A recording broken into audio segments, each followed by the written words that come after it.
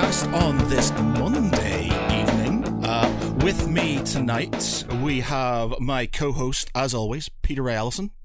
Good evening, everyone. And we have two guests from Nightfall Games. We have got Jared Earl and Mark Rapson. Gentlemen, so, who are you? What do you do? Give us your thing. You go, Jared. Oh, all right. I'm Jared Earl.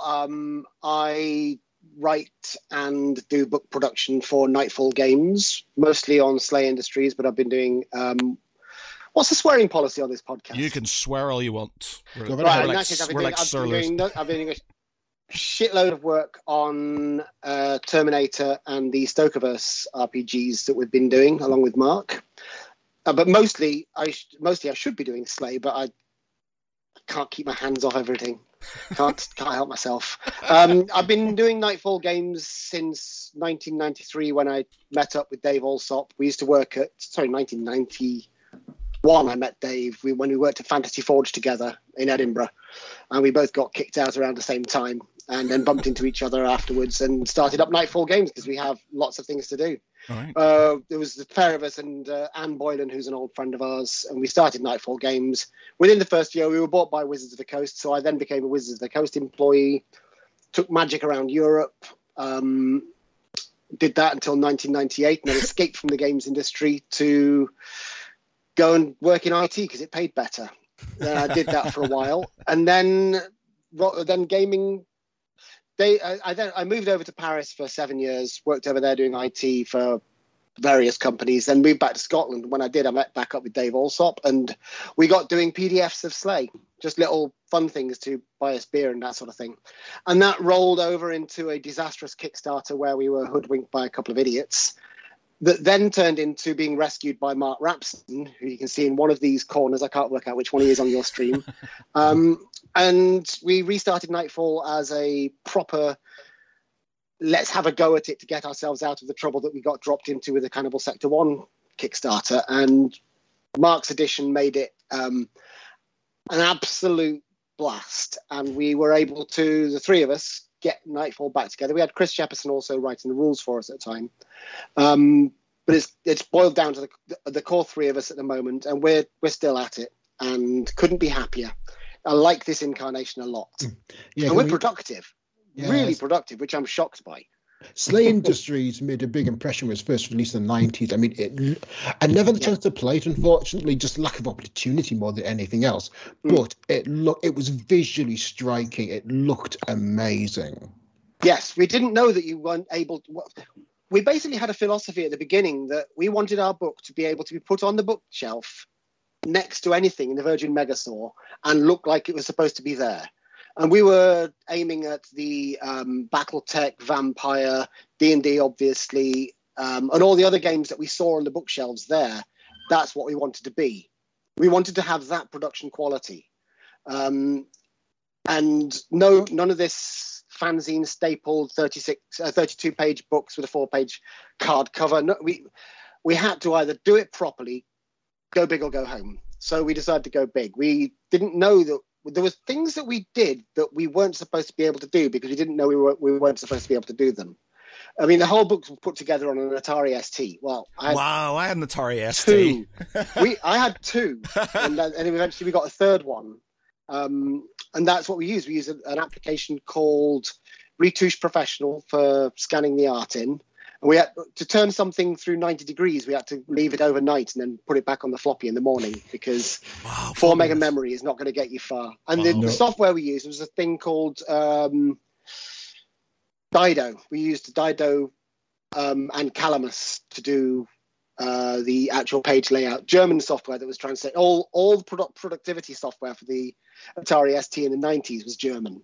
So I had the translate.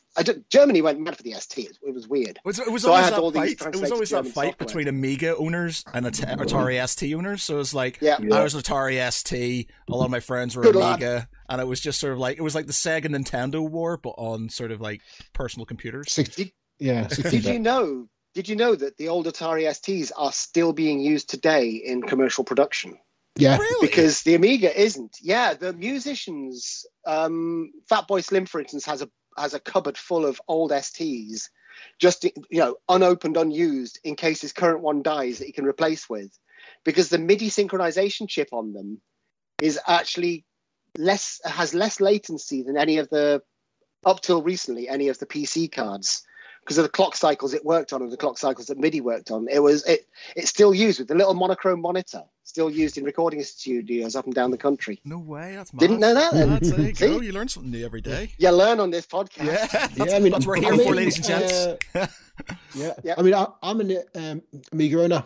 I love that. But one thing, though, the Amigas were used to create the SFX on Babylon 5. Not quite. They were used to genlock the effects. Oh. The Amiga had a video synchronization chip on it that you could plug in, called a genlock, which allowed you to overlay video, and it's how they ended up in US TV studios. Yeah, these video stuff. You know the chyrons they have across the bottom of screens, where it has the breaking news things. That's called a chyron, and that's used overlaid using something to synchronize the frequency with the video feed and the digital feed, and that was on the Amiga. That was called a genlock, and they used that to do all the overlays of graphics. But they did do the graphics. You are right that they did do the CGI on Amigas. Yeah. But they used I think it was an accelerator card to do it on. Ah. So I think they used an Amiga with a breakout. But I could be wrong here, and someone's now going to phone into the podcast. How old is Babylon 5? Have they were being made in Amigas? 93 was the release of the pilot, The Gathering. 94 was the first season, if I recall correctly. I'm trying to think when I got. It was around about then, because I do remember that while we were doing games conventions and they had guests along. Claudia Christian was a guest as one of the sci-fi guests, and I think Babylon 5 was between seasons 4 and 5 at that point. So that would put it. Your numbers seem to be pretty much accurate. We could Google it, but where's the funny now? And also, very interestingly, you just mentioned Claudia Christensen. She is one of the people that we will be working with in the future as well. Wow. Oh. She's in. She's working with a guy called Chris McCauley, who's one of the creators of the Stokerverse, and they've got big plans for future stuff, which probably will involve Nightfall as well. Oh, nice. So what? Okay. We need to introduce Mark at some point, by the way. Who is this other guy with glasses? I did warn you that we talk. Yeah. Mark, you said the magic word, Stokerverse. Yes. So I'm going to have to say, what is the Stokerverse? Where's it going? And what are you doing with it? Right, so Stokerverse is the brainchild of a gentleman called Dacre Stoker, who is, I believe, the great-grandnephew of Bram Stoker. Yeah, I've met him at Sci-Fi Weekender. Yeah, and he is a writer who's written a number of different projects. And then Chris McCauley, who is a Irishman in Canada, who is highly prolific and he's got his fingers in lots of different pies, and between them they're creating what they call the Stokerverse, which is taking Bram Stoker's vision, which is a lot more than just the book that we all know. There's other books that were published, but there's also lots of writing as well, lots of extra writing that never got published, and they're taking that via all sorts of different formats, so audiobooks, novels, comic strips, role-playing games, board games, even miniatures games. And they're taking that world onwards using the notes. So it's a bit like, I guess, what the Tolkien family did with some of the writing that Tolkien produced that didn't get published, like the Silmarillion. It's a similar approach to that. And we were approached last year via a very good friend of mine who I've known in the industry for a good few years, called Andrew Brown. And he has a podcast called We Gamers.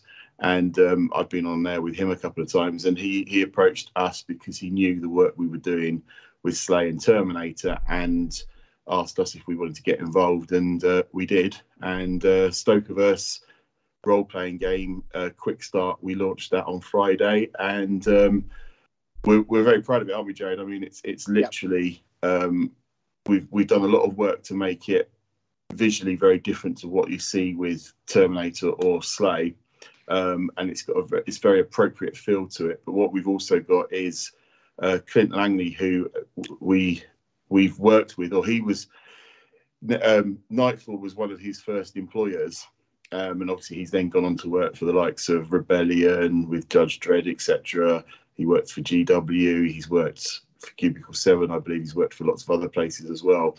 But he's an awesome artist, and I've always been a big fan of his. And I asked him if he would sort of be our art director for this project, and he's kindly agreed to do so, and is producing pretty much all, if not all, of the art for it. And we're getting proper Clint Langley, because it's the perfect fit for him. It's the sort of art that he's really good at.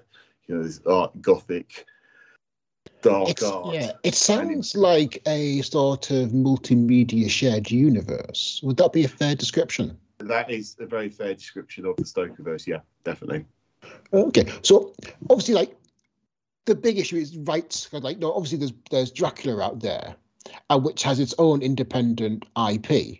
So will the Stokerverse include Dracula, or is it kind of, and how does all that interact with each other? Right. So IP on writing lasts for about 75 years, and 75 years after death. Yeah, Dracula and Bram Stoker died more than 75 years ago. So it's arguably it's general domain. But the key thing here is with the Stokerverse is that the Stoker family have all of the stuff that was never published, and they're using that as the basis for a lot of the stuff they're doing. So, for example, in the role-playing game Quick Start that we've just released, there's in effect a fourth bride that was written by Stoker, and he made notes on this bride, and he discussed her in length in his notes, but she didn't make it into the book. But arguably, she's probably the most interesting because she's really dark. She's arguably the bride that Dracula actually loves. It's quite a obviously horrific story about her being pregnant when she became a vampire, blah blah blah. So there's all that goriness going on as well, and so there's all that, but there's lots of other characters as well. And then we've brought in aspects ourselves. So for the role-playing game, for the Quick Start, we brought in a couple of new characters that have got stuff going on, and we've got a lot of the old characters as well. So you see Harker, you see Suaj, you see those sort of people, but you see new ones as well. It's great. Yeah. What do the characters play in Stokerverse? Are you the vampires kind of fighting against vampires, or are you the hunters? You're neither, to be fair. So there are hunters, or there are individuals, but in the Quick Start, without giving too much away, you have been pulled together by Van Helsing, and one of them's his junior called Suard. Then you've also got Seagrass. Sorry. Then you've also got Harker. You've got a couple of other characters that you would have seen in it. You then have an artist and a clairvoyant, which have all been brought in, and even a police officer. And they've been pulled together because of their experiences and knowledge. And you're working together to get to the bottom of what's going on, because it seems, although Mina has gone AWOL, and potentially even Lucy is back, and you're all being pulled in to sort of try to get to the bottom of what's going on. And throughout the Quick Start mission, things become more and more apparent, and you meet other characters that you either know or haven't met before. What is this quick? I thought you said Kickstarter. So what is Quick Start for?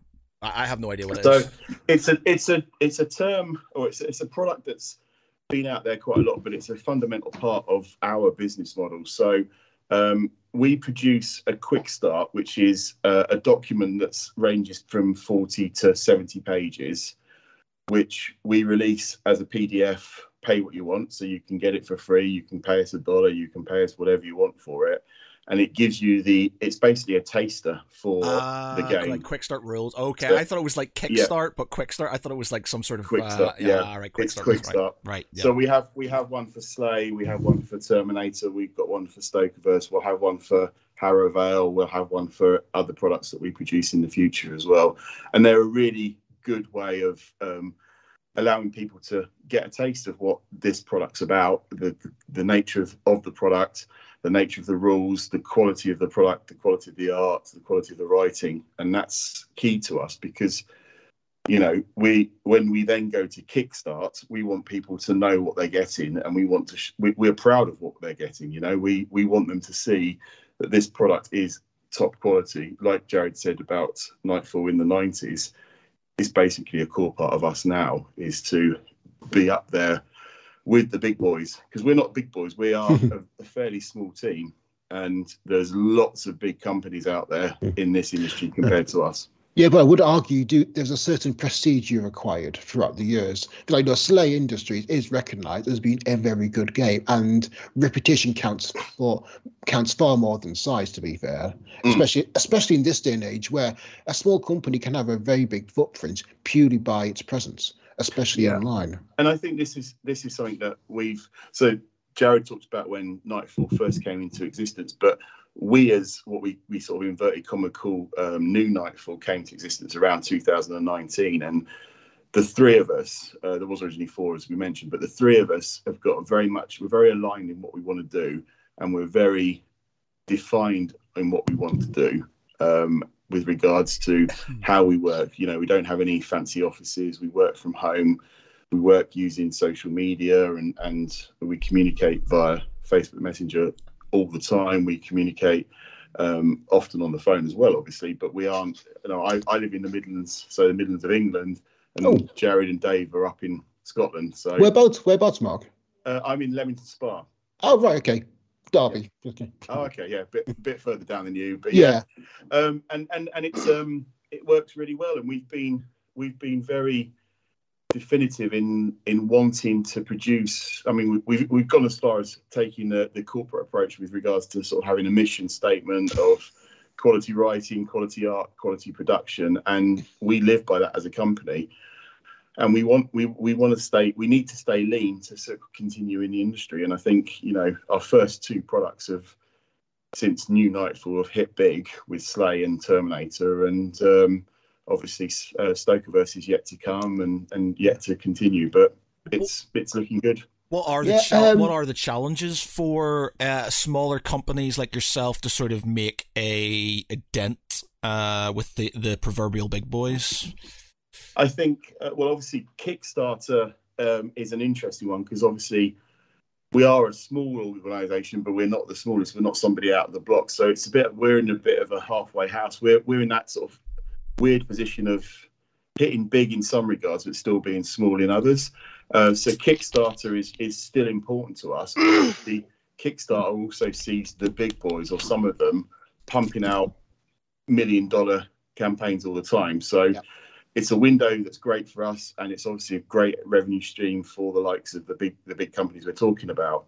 So that's one thing, and then also distribution itself. So, you know, it's harder for companies like us to get out there. So, for example, we have distribution relationships with Asmodee, with Impressions in the US, and other distribution companies around the world.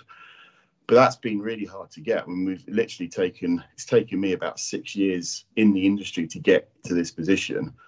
And that's something that helps Nightfall, because Kickstarter is great and it gives you a good revenue stream, but it can be really dangerous, as Jared and Dave already know from their previous experiences, but also I know from my previous experiences, and we see a lot of companies fall by the wayside. Dangerous in what way? Dangerous in what way? Sorry. So shall I tell the story, or shall you? Well, I'll tell one, and then you can tell the specific one, if that's all right. So imagine you have just done a Kickstarter for a book. Yeah. Or you're in the process of doing it even, and you've said you wanted $5,000 and you're already at 10. And you're thinking, oh my goodness, 10 grand's coming in. And you do all these extra things, like you say, for example, I'll do another piece of artwork, or I'll write another mission, I'll write another book, for example. And you get that number higher and higher and higher and higher. But none of that stuff's ready. Sometimes you didn't even know you were going to do it before the Kickstarter ran. Then you get this big chunk of money in. So, I don't know, say £100,000 or dollars or whatever currency you want. Oh my goodness, that amount of money in your bank account is amazing. But what people don't realise is that you've then got to spend a large chunk of that money making the product that you've promised, or products that you've promised. Also, if you then start having running costs like a warehouse, like employees, like etc., you then have a outgoing on a monthly basis. So say, for example, you've got a warehouse and 2 employees, you could argue that's £5,000 a month. Yeah. If your project is 10 months late, you've lost 50 grand. Yeah. And then you've still got to pay to print, and you've got to pay to ship. That's why it's dangerous. I don't think I've ever had a Kickstarter that's on time, like ever. No, and we're getting closer. Slay Second Ed was 6 months late. Terminate's probably going to be about the same, but I think Slay Collateral will be a lot less over time, and we're working hard now. So this is another thing that we're doing as a company, is we're working to get the products made before the Kickstarter in the main. So whereas in the past we went to Kickstarter with, say, 10-15% of our stuff made, we're now aiming to go there with 70 to 80% made. Okay. So that means it's much easier to predict the future, and it's much easier to, there's fewer problems coming up. You know, when we did the first Slay, who'd have heard of global pandemics? Yeah. That was, and the global pandemics and the knock-on shipping effects. I was going to ask, I did forming in 2019 and then subsequent pandemic in 2020 have any impact? It wasn't our fault. We didn't cause it. It wasn't us. Just saying, coincidence. But no, did it have any impact upon Slay as a company? No. Okay. That's safe to say. We were all basically, Dave, Mark, and myself were all working from home already. We were already well versed in remote working and communicating, constant communication. So when the pandemic hit, we were all well placed to carry on doing what we're doing. It didn't impact us because the only impact it had was stuff like the underlying infrastructure that everybody was being hit by. But as a company, no, we weren't actually badly impacted. And the other thing is, we work hard. You know, it's not like we're not sitting around often. Like, once we finish this call, I'll be working. Been working all day on Terminator as well, and we work hard. Dave works exceedingly hard all the time. I mean, this is a man that does Slay now full time. That's his job, and in the evenings he does more Slay because he wants to.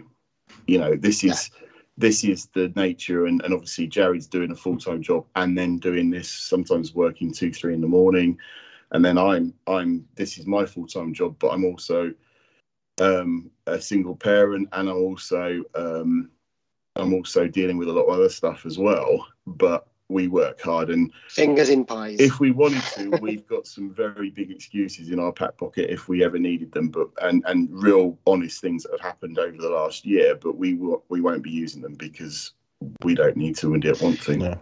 You never hear Games Workshop complaining, "I burnt my dinner yesterday, so your book's late." No.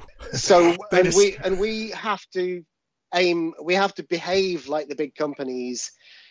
It's like, that's one of the problems with the previous Kickstarter. The people we did the Kickstarter with, when we started Daruma, they were the guy who was mainly running the Kickstarter was very much, if we give them excuses and play the sympathy card, the fans will give us money, which was blatantly not Dave and mine's philosophy, and neither was it Mark's when he came on. That was the Cannibal Sector 1 Kickstarter is how Nightfall started back up, sort of, and became an active company as opposed to just doing the PDFs we were doing. Dave and I were approached by a couple of guys who are brothers, Scottish guys in England, who wanted to make a miniatures game based around Slay Industries. So they asked us if we'd be interested, and we said, okay, make us a miniature and show us what you can do. And they then gave us a miniature of one of the scavs, and it was very good. So we thought, all right, let's do this. And we started working with them. Dave moved down to Doncaster to work on the project. And we did a Kickstarter, and it raised £48,000. But the miniatures never got made properly, and everything was constantly. They thought very much like the Ponzi scheme of, to pay for this one, we'll make some miniatures and do them on pre-order. And when they get the money in, we'll pay for this stuff here. And then we'll work out how to do the pre-order stuff. And it was constantly chasing money, throwing good money after bad, and making just bad decisions that we got hurt by. And we then ended up with the CS1 Kickstarter unfulfilled and £24,000 in debt. Gosh. And then that's when Dave and I pulled out and said, well, we have two choices. We can either try and resurrect it, or we can say goodbye to Slay forever, because nobody's going to buy the second edition role-playing game that we were eventually planning on doing if we didn't do that. Basically, it would kill Slay. And especially when you go back to that point of, we'll make the fans feel sorry for us, feel bad for us, and that was some of the stuff that was being done. So they were wringing the blood out of the stone of in people's pockets a lot, and eventually the fans were getting pissed off. You do, though. Like, it was like myself and Pete were at UK Games Expo 2018 was it, when we saw Airflix? Oh yeah. So there's a game called Airflix, which it just actually turned up a few months back.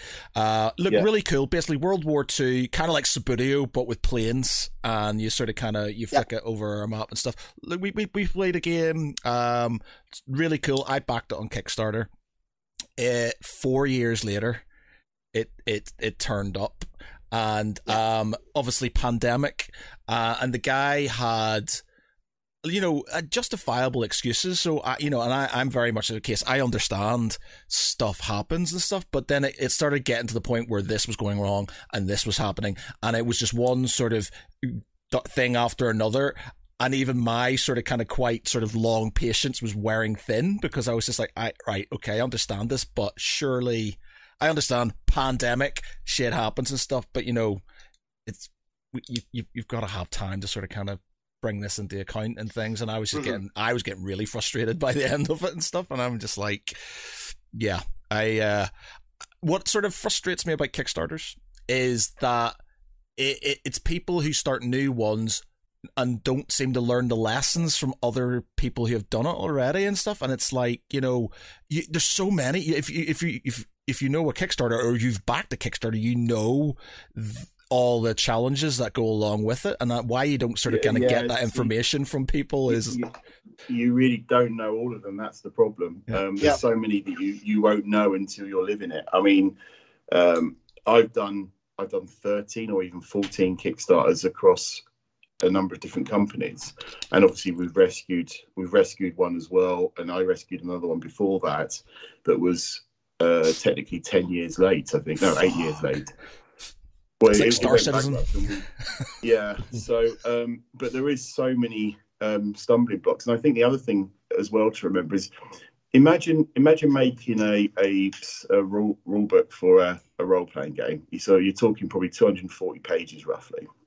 You're talking a front cover art. You're talking probably 100 or so art pieces inside.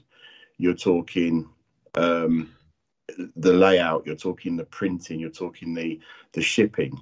And people go onto Kickstarter asking for, say, £5,000, and then you get £6,000, or maybe 7, or if you're really lucky, 8 or 9 or 10. You are not going to make a book very easily with all that stuff in it for that price. You're realistically looking at a 14 grand art budget for a modern sized RPG. Between 10 and 14,000. Yeah. At least, to be fair. I mean, there's some role-playing games that are literally just art books in and of themselves. Yeah. Well, people keep asking us if we're going to do art books, and we say we do. We call them RPGs. Yeah. and there is sharks in the water as well. So there's distribution companies that really, really wring the money out of the back out of the companies as well. Your example before of Airflix, you think the guy would have charged you for shipping in effect 4 years ago. and now he's got all those other stuff to contend with. And I know who the guy is very well. He's a mate of mine, so I know this particular example. So you probably shouldn't talk about it. But my apologies. That's all right. The game's really good, by the way. I enjoy the game. The miniatures in the little planes, I made them. Oh, nice. Right. Okay. Wow. My team made them. So, but anyway, he would have been stung significantly for shipping afterwards. Yeah. He would have been stung by import taxes, import duties, shipping going up fourfold if you can even find someone to do it.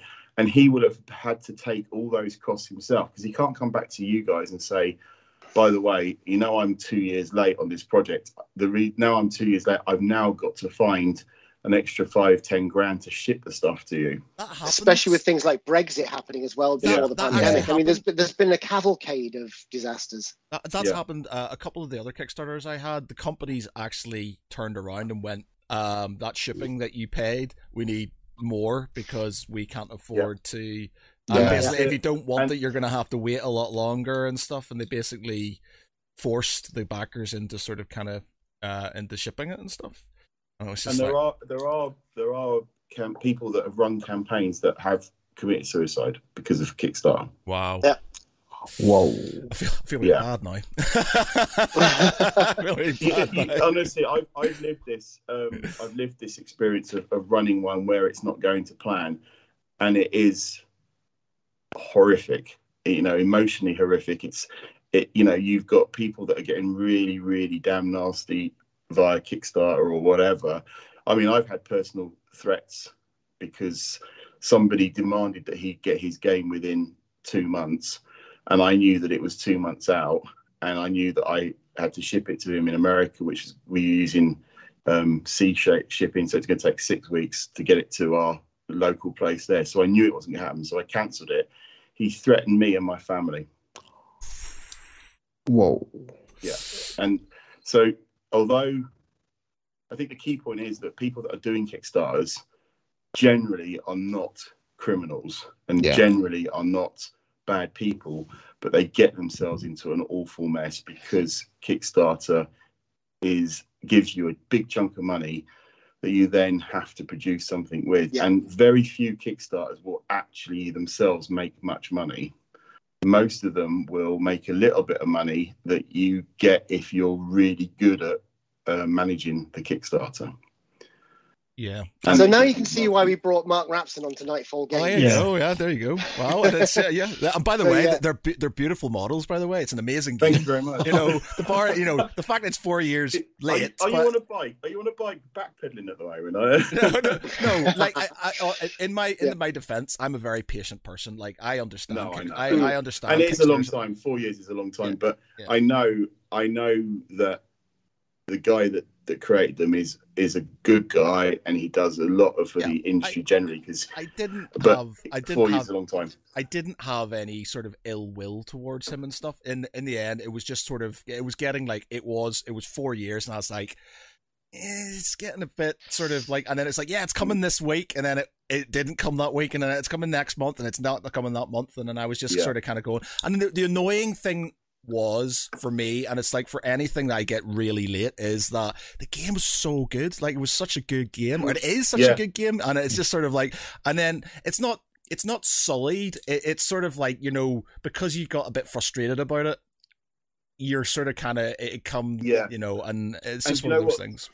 That game is awesome because, so for anyone that doesn't know, it's basically, as you say, you've got a round disc of acrylic with a model of a plane on it. One of you plays the Nazis, one of you plays the Allies, and you are fighting over a neoprene mat. It's very skillful as far as a dexterity game is concerned, and you can definitely get better at it. But it's also strategic, and it's also dice rolling, so it's really, really great game. But it's not a commercially viable product with regards to going through distribution, because the amount of money it costs to make it is more than it needs to be. So, for example, distribution. Say we sell a book into distribution, and it's a 40 quid book. Say 50 quid to make it easy. We don't get anywhere near 50 quid when it goes through distribution. We're talking a number that starts with 1. Right. If we're lucky. Yeah. And that's distribution has to take their cut, then retail has to take their cut, and everyone's pushing hard for discounts, and that's one thing I would say to people: when you buy your games, do try and buy it from your local shop if you've got one, because otherwise you won't have one. And I would also, even if they offer you 10%, don't take it, because that shop is working off tiny margins and it's giving you 10%. It's probably losing 1/3 of its income from that product. Wow. You don't really think about that, do you? No. As greedy consumers, you just sort of kind of go, "Oh, money off, brilliant." Yeah, exactly. And it's like, you go to Amazon and you get it £5 cheaper, but Amazon, they're not supporting that product. They're not the ones that you can go and play that game in. They're not the ones that will tell you about it and give you something to browse. And you won't accidentally meet someone else who plays the same games as you when you go to the Amazon website. And that's it. And I just highly recommend, if you get a chance, and that doesn't help me. It doesn't help us as the publishers, because we don't get that extra 10% or so. But that will keep that shop alive, or give it more chance to stay alive. And if you don't want to go to your local shop, buy on Kickstarter or buy directly from a company's website. Because when we sell something on the Kickstarter, we make, if we weren't able to do Kickstarters, we would not be able to sell our books at the prices we do, because the initial money we get off selling a book is, we cut out the distribution, we do it all ourselves, and we cut out the retail, we do it all ourselves, and that initial burst gets the book made. That gets the product ready. Two questions. It literally kickstarts it. Two questions for you. Do you think kickstarting RPGs, which is a book, is that a lot? Do you think that's a lot easier to sort of kind of get in within a sort of kind of ballpark sort of figure time scale even than sort of a miniatures game? And our business model for role-playing games is pretty much main book, a support product like a GM screen or a second book, and then sometimes we do a third one, which might be a printed quick start or something like that. And therefore we're in effect producing you 2 books on the Kickstarter, and then you get the paraphernalia, which is cool stuff like metal dice and dice trays and blah, blah, blah, and BPN coins and all this sort of stuff. And they're cool as well. And they can be done fairly easily because we pay someone to make them and they send them to us. But with regards to the book, if we're doing 2 books, we're probably writing 350 pages worth of writing, and obviously the arts that go with it. That's doable. But there was a period where Kickstarters for role-playing games went up to potentially 18 books on one Kickstarter. And again, it's resulted in companies that are now big, but they are still fulfilling some of those Kickstarters 5 years later. But also, and this is why we didn't want to do it, and I don't know what the right term is, but because Slay is so dear to Nightfall and specifically to Dave and Jared, we didn't want to go off and sort of produce an 18-book Kickstarter, because what happens with an 18-book Kickstarter is that by the end of it, when you eventually get your stuff, you've got a big pile of books and you aren't going to buy any more, because you've probably at most read 1 or 2 of them. Whereas if you do smaller Kickstarters, you can get the product to people quicker, and also the people have more time to read it and enjoy it and decide they want more, and to play it as well. Or you just do what I do and just buy everything, and it sits on a shelf, and then you feel guilty because you've not touched it. Thank you for this. Thank you for this. Exactly. You pay for my Iron Brew. Yeah. But I mean, what I find well, given the proliferation of PDFs and tablets, you can now kind of back a role-playing game on Kickstarter, and rather than have to wait on a delivery of a physical book, you can get the PDF sent to you. And you don't have to worry about Brexit, you don't have to worry about shipping costs. It's a PDF there, and it's great. But the thing to ask yourself is, if everyone buys PDFs, and they buy them for, I don't know, we charge £12 for them on Kickstarter for just the PDF. Yeah. It's going to take a lot of PDFs to make enough money to make it viable for us to produce it and do it. The other thing is that a lot of people expect PDFs for free. Especially if you buy the physical book, then But, and often they say, well, there's no extra cost, but there is extra cost because we've got to get it ready for PDF format, which isn't a massive cost, but it does take time and effort, especially when people want them bookmarked and all this sort of stuff as well. Yeah. And then additionally, although it's not a cost, it is a lost revenue, because if we're giving away a £12 or a £17 PDF, we're not making £17. We're making zilch. And then some people share that around, whereas a book gives us the revenue, a bigger revenue for what we're producing. I mean, it takes more. It's a thing. You're buying something actual. So PDFs are great, and I like them, but I am very much a paper. Books first. I have to have something tangible myself. I don't, I like the option of you get your PDF and your main book in your Kickstarter. You get your PDF delivered early so you can start using it, but then your book arrives, and then you can actually have your thing. But if you want to play it, that's the best way to do it, is because then you can. So when we put dear listeners, when we put our tiers with buy the book, buy the PDF with the book, buy the PDF, go for the one where you get both of them. Yeah, and that's the best way to do it for us commercially, and it's also what we think is the highest value that you can get from us. Exactly. And what we do is we don't tend to release the PDF in its final form before people start to get the books, because we feel that the people that have bought the books should get it alongside the people that have bought PDF only. Of course, and it's like we won't take books to a convention and sell them at the convention before the backers have them in their hands. And people do that. People sell stuff before it's even got them, and it's so annoying. I'm just like, what? I haven't got mine yet. You remember who they are. Yeah. And like I said, that reputation is key. So when you see someone doing that, would you be inclined to back them again in the future? Well, probably not. Yeah, you will though. Well, that's it. You sort of you moan about it. It's just like I've had a few Kickstarters that I've taken ages and stuff, but as much as I've moaned about it, when you get that nice thing and it's quality, you go, okay, all is forgiven. All right, I'm okay. All right. Yeah. What's your advice then for people who are starting a Kickstarter? What are your sort of kind of top sort of tips on what they should sort of bear in mind before sort of kind of jumping into that Shark Tank? So for me, I would say if you're brand new, if you've got your product and you're going to make it, and you've already paid for stuff and you've already written it and you've done all the writing yourself, or you've done it with your mates, don't try and recoup your losses on that. So if you go to Kickstarter with a 10 grand Kickstarter, you're probably going to struggle on a role-playing game unless it's really, you've done lots of marketing beforehand, but in itself that has costs. So I think really we have a friend who's recently done his second Kickstarter, but his first one, he put it on there, and his objective was to get it printed and out to people that wanted it.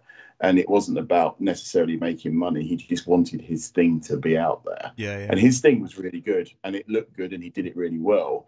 But that was his objective. Luckily for him, and because it was so good, he did walk away with a profit margin. So that would be my first thing, because you see some people go there with like, I need 20 grand because it's cost me 18 to get it here, and I need 2 grand to print it. Well, actually, really, you should be going for the 2 grand, because then you build on that afterwards. And I think the other one is just don't get carried away. I mean, here, as an example, with the Daruma Kickstarter, they on their last day decided to give away a miniature that was called Digger. He's like the big, massive bad guy in Slay. If it was real, he'd be like 25, 30 foot tall. They gave it away in the last few hours. They made no money by giving it away, but every backer, it cost them £8 to produce it. Oh, wow. Nice. Wow. It's a beautiful model, yeah. but £8 a piece that they gave away, times that by arguably 350 people. It's a lot of money. So, Just be careful. Just be careful, and don't give too much away. Really keep to your budgets. And you know what? It might not work, but if you're prepared to risk your own personal finances or alternatively your reputation, then keep going. But I would often say just, manage it well, you'll be fine. I've always sort of... My advice... Sorry. Right. No, you fire away. Okay, my advice would be budget your art and don't expect other people to help you fulfill your dream for the same amount of whatever it is you're going for that you will do. If you say, if you do the art for my Kickstarter, I'll pay you when it's successful. Don't expect any artists to ever take you up on it, because it's your dream. These people don't have your dream. They have their own dreams, and they will do work for your Kickstarter for money or for whatever else they can get out of it, but not to fulfill your dream, unless they have an awful lot of faith in you for some reason, like if they're a good friend of yours. And at that, if you're going to do, you can't expect them to take 50% of the risk for 0% of the, 10% of the reward, say. So do your budget on art, work out if you can actually do it, keep your book down to a decent size, 200 to 100 and something pages to 300 pages, absolute tops. Very importantly, keep your full package book and all the accessories in the simplest, pledge. The simplest pledge you do, make sure your simplest pledge, including packaging, is under 2 kilos. That if it goes over 2 kilos, your shipping costs will escalate at a ridiculous value. So keep it down to it. Yeah. We had a great discussion when we did Slay second edition. So it's a 224-page book, but it came, the sweet spot pledge included a GM screen, which came with a 16-page booklet, and it also included the quick start printed, which was this and some dice. Oh, nice. And we had a discussion between the three of us because it was looking like we couldn't get it to 224. And I remember, I think it was either Jared or Dave said to me, can we go to 240? And I said, we cannot. And why not? I was like, well, if we do that, we literally double our shipping charges, because that knocks us over 2 kilos. And obviously in some of the bigger pledges, more than one book was bought. Yeah. Pretty. That's essentially what you got at the I want the books tier. Yeah. You got the main rule book, the quick start, which is very light, thankfully, the booklet inside the GM pack to make it a book so it doesn't accrue VAT, and the screen. Oh, nice. What is? I'm unfortunately, I'm really sorry for this, but I don't. What is Slay? What's the sort of background behind it? What's the? I'll let Jared do that one. Yeah. Thanks for that. Slay Industries. Yeah, I've been trying to do the let me put my stuff down. I've been trying to do the elevator pitch for Slay Industries since 1993. It's a very hard thing to pitch, but essentially, you are operatives or troubleshooters working for a corporation that rules a world based on a 1980s science fiction. So you work for this great corporation that is essentially, unfortunately, probably evil. Let's be honest. It's evil. And you're not necessarily evil. You're just doing your job. And as your career goes on throughout Slay Industries, fighting, most of your day-to-day stuff will start off with your job is to clear out the sewers because there's some monsters in the sewers. Use these big guns. Here's your armor. And maybe do a bit of investigation into some murders that have been happening around that the police, the Shiva units, aren't capable of doing because they're just the peacekeepers. That is what you get in this, pretty much what Jared's just said. That mission is this, and you can get this as a free download off of Drive-Thru RPG. Yeah, go and have a read of it. It's very good. And it teaches you the basic system and will get you through a simple sewer cleaning operation. And as always, these things aren't as simple as they turn out, because where's the fun in that? But so Slay Industries, it's kind of sci-fi horror is essentially what it would be best described as, because as you start playing, you realize that things are a little bit less stable than they should be, and horrors are creeping into the universe, and there's a lot to unpack. It's like an onion or an ogre. It's got layers, and a lot of them. And it's like millefeuille, is what you're saying. Yeah. One of the things I would say is you've all heard of cyberpunk, where basically cyber technology is the easiest to acquire currency. You've heard of diesel punk, you've heard of steampunk, where diesel is, you can get as much diesel as you want. In steampunk, you can get enough oil and water and therefore steam as you want. That's the term so the word is made up from the thing that's bountiful and nobody really cares about, followed by the word punk. Oh, okay. Ours is not cyberpunk, it's not diesel punk, it's not steampunk. The closest you can go is called splatterpunk, and splatterpunk means that the cheap resource that no one cares about is life. All right, okay, yeah. And your life. And life's pretty cheap to that kind. Yeah. If you enjoyed 2000 AD in your youth, yeah, you're definitely in the right sort of target. What was there a game called? Splatterhouse? Was it Splatterhouse? I remember telling you a computer game. Yeah. Splatterhouse. Yeah. I remember that one. Yeah, actually, and the other game we wanted to talk about was the Terminator RPG. Now, I've heard of that. Yes, it's a bit on the edge of it, like small film, Yeah. How the hell did that come about? So there's a gentleman called Gary Harper, who, I don't know if either of you know him, but he used to be the operations manager of Modifius. All right, yeah. Oh. Okay. And I met him at a conference. I think it was Eschenspiel, but it might have been another one in Germany or in Europe at least. But I think it was Eschenspiel. And we got on really well. He then left, and he left Modifius, and he now works in effect for himself. And he went off to a thing and basically came across the Terminator as an IP and suggested to me that it might be a good idea for Nightfall, and gave it some thought and spoke to Dave and Jared, and we all agreed that Gary was correct. So I then had a meeting in London with the guy that runs the IP company that handles that particular company, so it's Studio Canal's IP, and he'd clearly given it a lot of thought generally about role-playing games, especially with Terminator, and he said the key thing here is nobody considers Terminator as a great RPG potential because they just think of the film, and he was right. I mean, we'd been at that point as well, but what he said and what we'd already come to the conclusion was that actually what we're actually talking about is killer robots and time travel. Yep.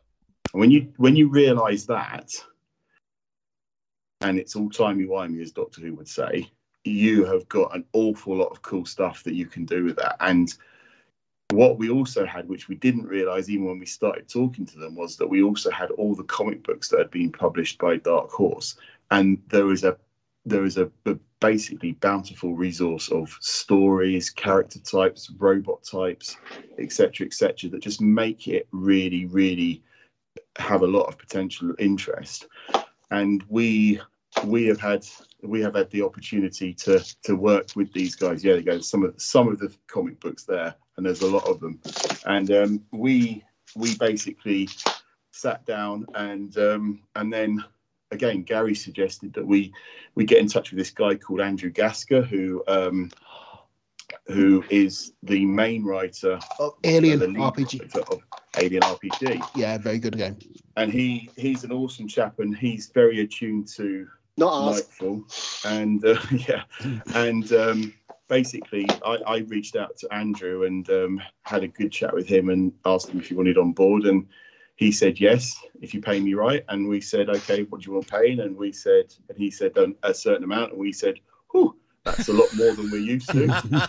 And then we said, do you know what? This guy's worth it, because his name brings a lot with it. And also he's really forthcoming with regards to ideas, but he's also really forthcoming with promotion as well. And as it turned out, we get on really well with him, to the point that I think Jared and him have a bromance. It's that gotta love a good bromance. Exactly. And since then, we've brought on, we as a company have brought on our fourth man, a guy called Ben Graybean, who also was previously at Modiphius. And Ben has taken over the rules half of our rules quarter of our organisation. And between the two of them, with input from lots of other people as well, we have got something rather cool, which we are very close to releasing the alpha version of. Very, very close. In fact, if we weren't talking to you right now, we would be finishing off bits of it. Oh no. Right. Again. But no, the Terminator films, TV show and comics and the whole shmoogle, it's been set in like the 80s, it's been set in modern day, it's been set in the future. Where do you set your Terminator RPG? This is a sandbox RPG, so you are able to play wherever you want. So as you say, we have the license we have at the moment is just Terminator, the first movie. So just the first film? Yes, at the moment. And gosh.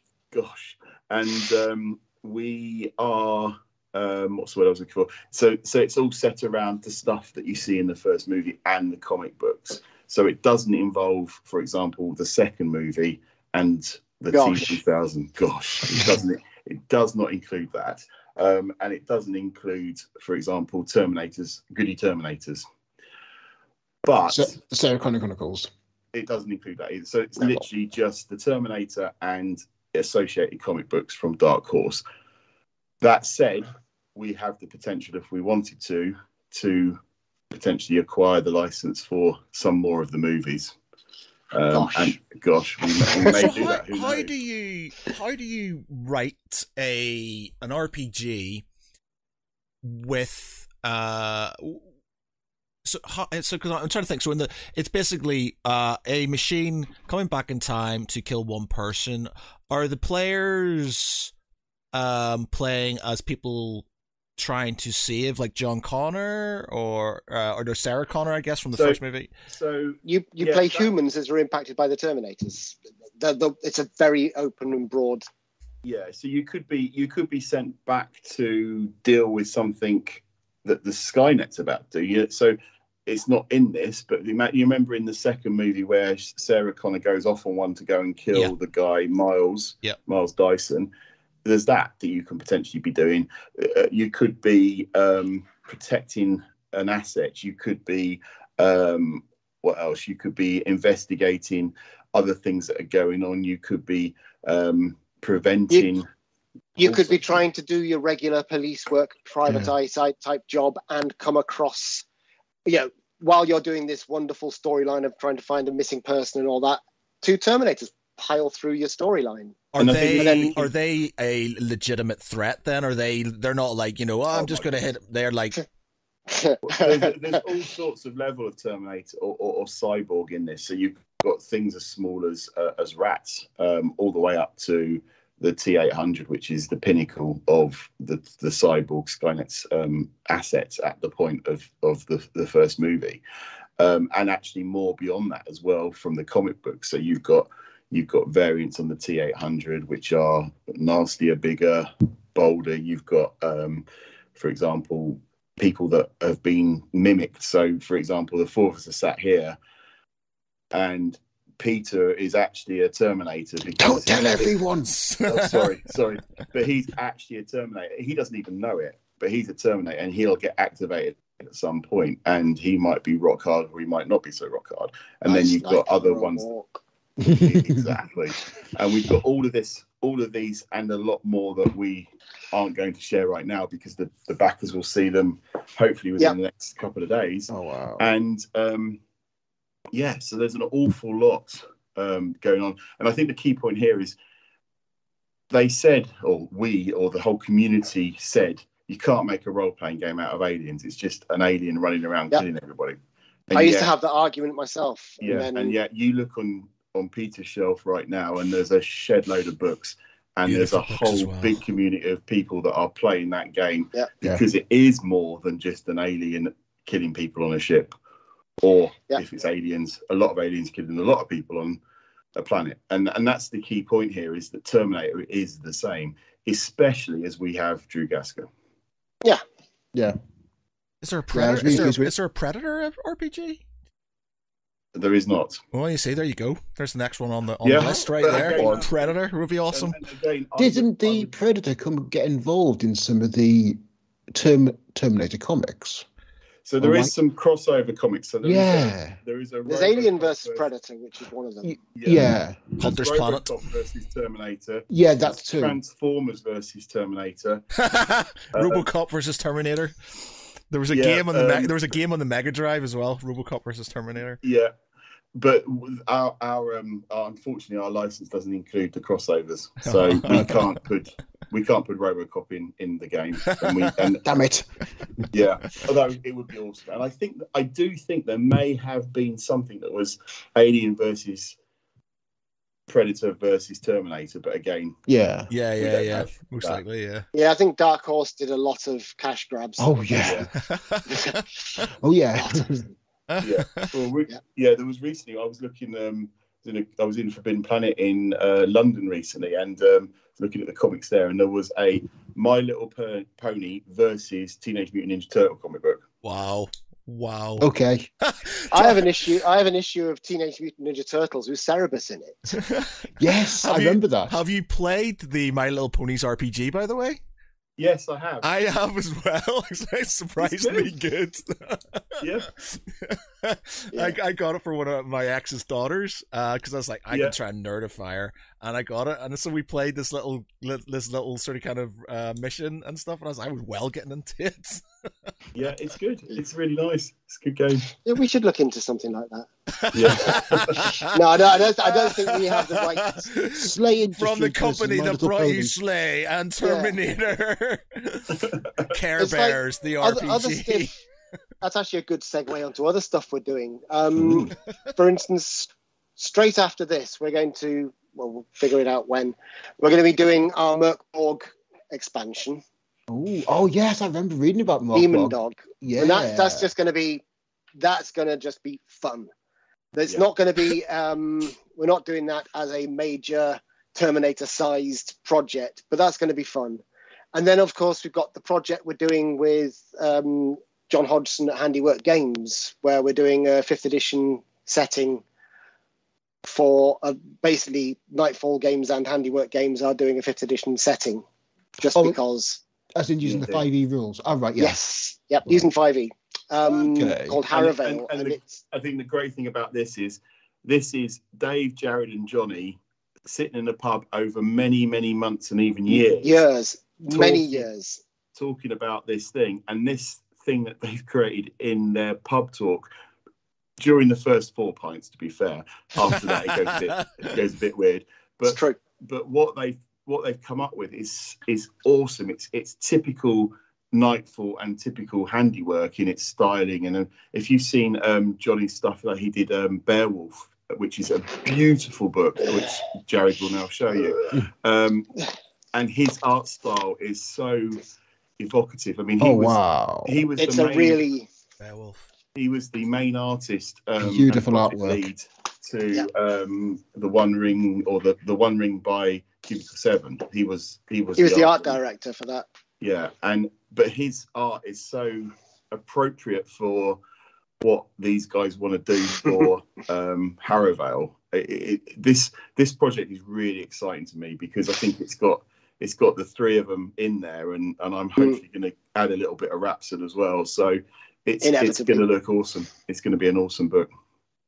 Wow, that sounds good. Yeah, I mean, I played D&D back in the day, back in the 80s, and it was fun at the time. But we play it now, Pete. We play it every Thursday. I got out of. I just didn't like it after a while. I just got sick of it and bored of it because it just felt more like a combat system. But now with like the D&D 5e, I really like it. This is a much better system. There's like some great stuff in there. Yeah, I like. It's very streamlined. It's very fun, and it's more than just a combat system that it once was. Yeah. And I think the key point, so I've been playing D&D for a good couple of years with friends of mine. First, we used to play in a shop, and then we played around people's houses. And then when COVID hit, we were playing over the internet. And I loved it, but I got to the point where there was no jeopardy. You know, your character is unlikely to die, very unlikely to die. And even if it does die, it's very unlikely that you can't bring it back again. And what Johnny and Dave and Jared have talked about of Harrowvale is you come up against the skeleton in Harrowvale, you're probably better off running than you are trying to fight it, because it will do you in. Because Harrowvale is a grim, dark, dirty setting where things rust, you know, and they don't know what gold coins are. They don't know what silver coins are. You go to the bar and flick your gold coin at them, they are like, that is not going to get anything. Oh, have you got any brass coins or copper coins? Sorry. Oh yeah, you can have a beer. And that's the sort of thing we really want to turn it on its head and make it so there is real jeopardy in fifth ed again. Yeah. Trudging through mud in mismatched armor. Yeah, well, that's the one thing with these guys. So we play a game every Thursday, D&D every Thursday, and I think I spend most of my time trying to not get them killed, because you know it's quite hard when they're doing silly things, but it's like you kind of don't want to kill them because you know it's a good stream and it's good sort of they're doing their thing. But I've got to a point now where they're level 10 where I said, right, if you die now, that's it, you know, you're dead. But there's still, like you said, there's still that whole thing. It's like, yeah, well, the cleric's got a resurrection. Yeah, there's a resurrection spell and there's all this other things, and they always find a way around it. So if you did have something that was a serious threat, then maybe they would take things a bit more sort of at pace, instead of just, as Pete says, hitting it with his axe and just hoping. I'm a dragonborn barbarian with intelligence of 8. Everything. So a smart barbarian. Yeah, just run. So it's funny though, man. I love it, because the one thing I love about running a D&D game, and we do homebrew, so like the rules are sort of a bit sort of they're very malleable, hacked. Yeah, they're just sort of like what we just sort of do what everybody enjoys. But it's like I started off coming up with these really sort of kind of elaborate things about what they were going to do and where they go, and they completely go off in the other direction, to the point where all the stuff that I'd written was pointless, because it was just like they weren't going in that direction. So now I literally just wait for like Pete to do something and then just go with it, and then just sort of go in that way. We had that with my the guy that was GMing for us. He'd spent a load of time planning this sort of face-off between our barbarian and this orc that he created, and spent a lot of time. And somebody else went up to that orc before he even got to the barbarian, twonked it on the head, got a crit, had some other jiggery pokery going on, and killed it. He one-shot it. The GM almost flipped the table. He was so annoyed because he'd spent so much time, and he himself felt cheated. And I think he felt cheated for our barbarian as well, but none of us knew that was the plan. And that's it for me. It's just, it gets to the point where your party goes up against an ancient dragon and no one bats an eyelid. And I love the idea that you go up against a skeleton and you begin to get a little bit concerned. That's cool to me. I think there's like, I've not played it, but I've got a load of the Song of Ice and Fire. I think is it Ronan? Yeah. And they've got sort of a bit more danger when it comes to, because you can take injuries and things are a lot more lethal in that game. So I've always wanted to run that, but obviously I haven't had time and stuff. But I like the idea of things like that. Yeah. Well, hopefully, soonish we will have Harrowvale, and you won't have to learn a new rule system, because you'll know it already. 5e with Johnny Hodgson's wondrous bits. Brilliant. Yeah, and also 5e has become ubiquitous now. I mean, pretty much everyone. It's a basic D&D, but with streamlined and refined, and it just works. I mean, there's other systems out there. I mean, I love the 3D publishing system. That's a really nice system. FFG's Genesis system is really, really good. We've got a lot of good systems out there. Powered by the Apocalypse, Savage Worlds. Yeah, Blades in the Dark. We did try to do Savage Worlds as Slay Second Edition system before we did the Kickstarter for CS1. Yeah. And we started negotiating with Pinnacle for the licensing, and they said that'll be great. And how are you going to make sure that Slay Industries is now PG-13? Pardon? It turns out Pinnacle's run by a religious guy who prefers family-friendly gaming to the more adult side, which is fair enough. I mean, it's nothing wrong with that at all.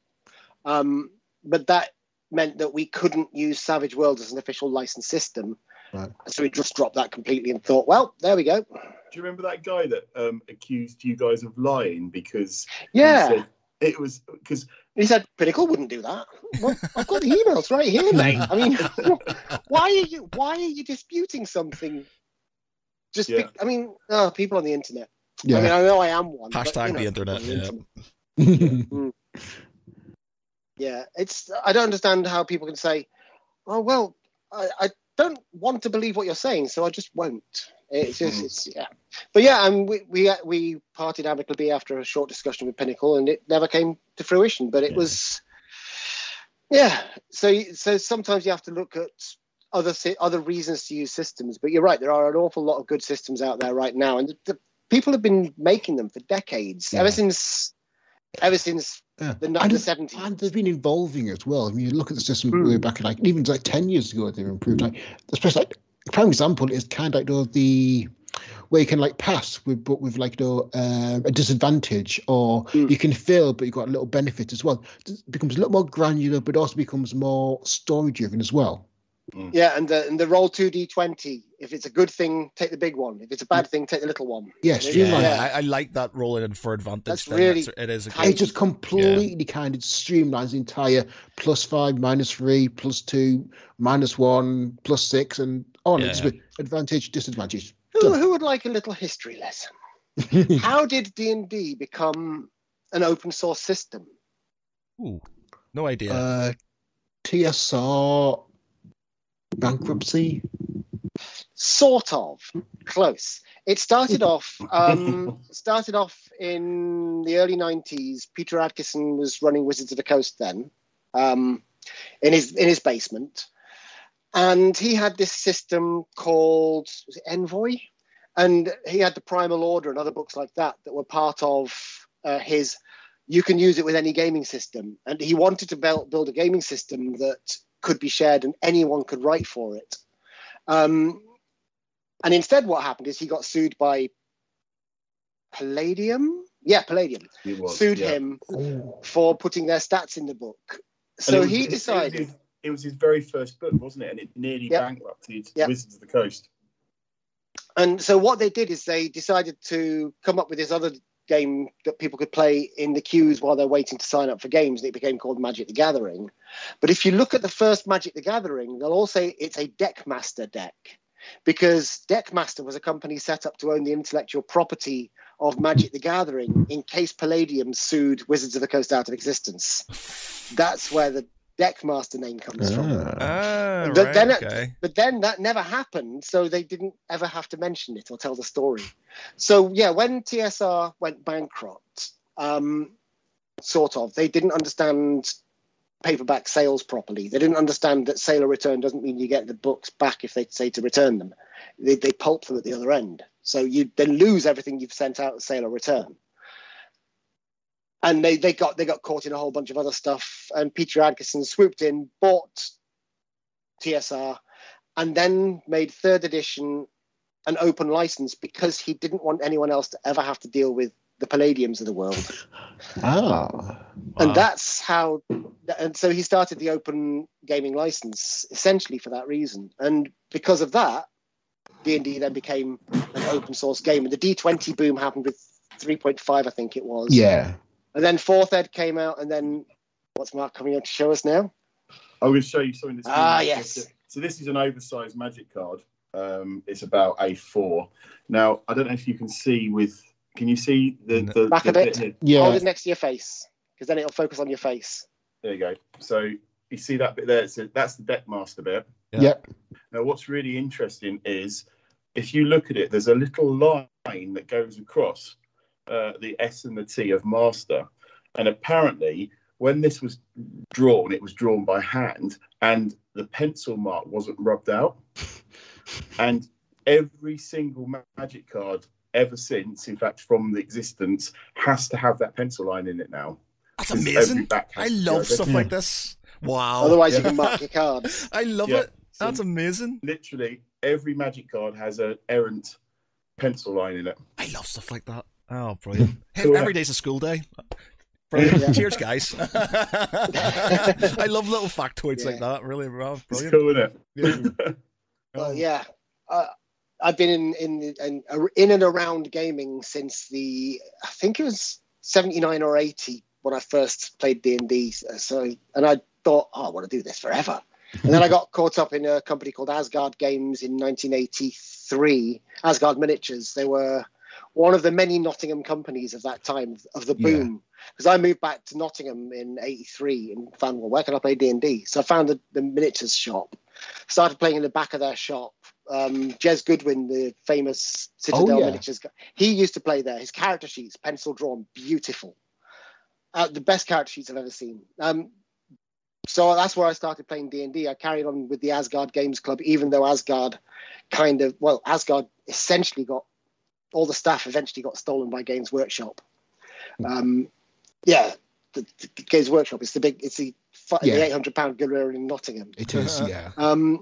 So eventually I also ended up working at Games Workshop in 87 when 40k came out. I was a mail order troll and happy for it. Oh, as a Rogue Trader. You were at the start when Rogue Trader came out then? Yep. I've still got a first edition, a Rogue Trader flying around somewhere. September 87, I remember it well. Yeah, I remember my father coming home with this book and this blister pack of these guys in armor with guns. I was like, what's this madness? Yeah.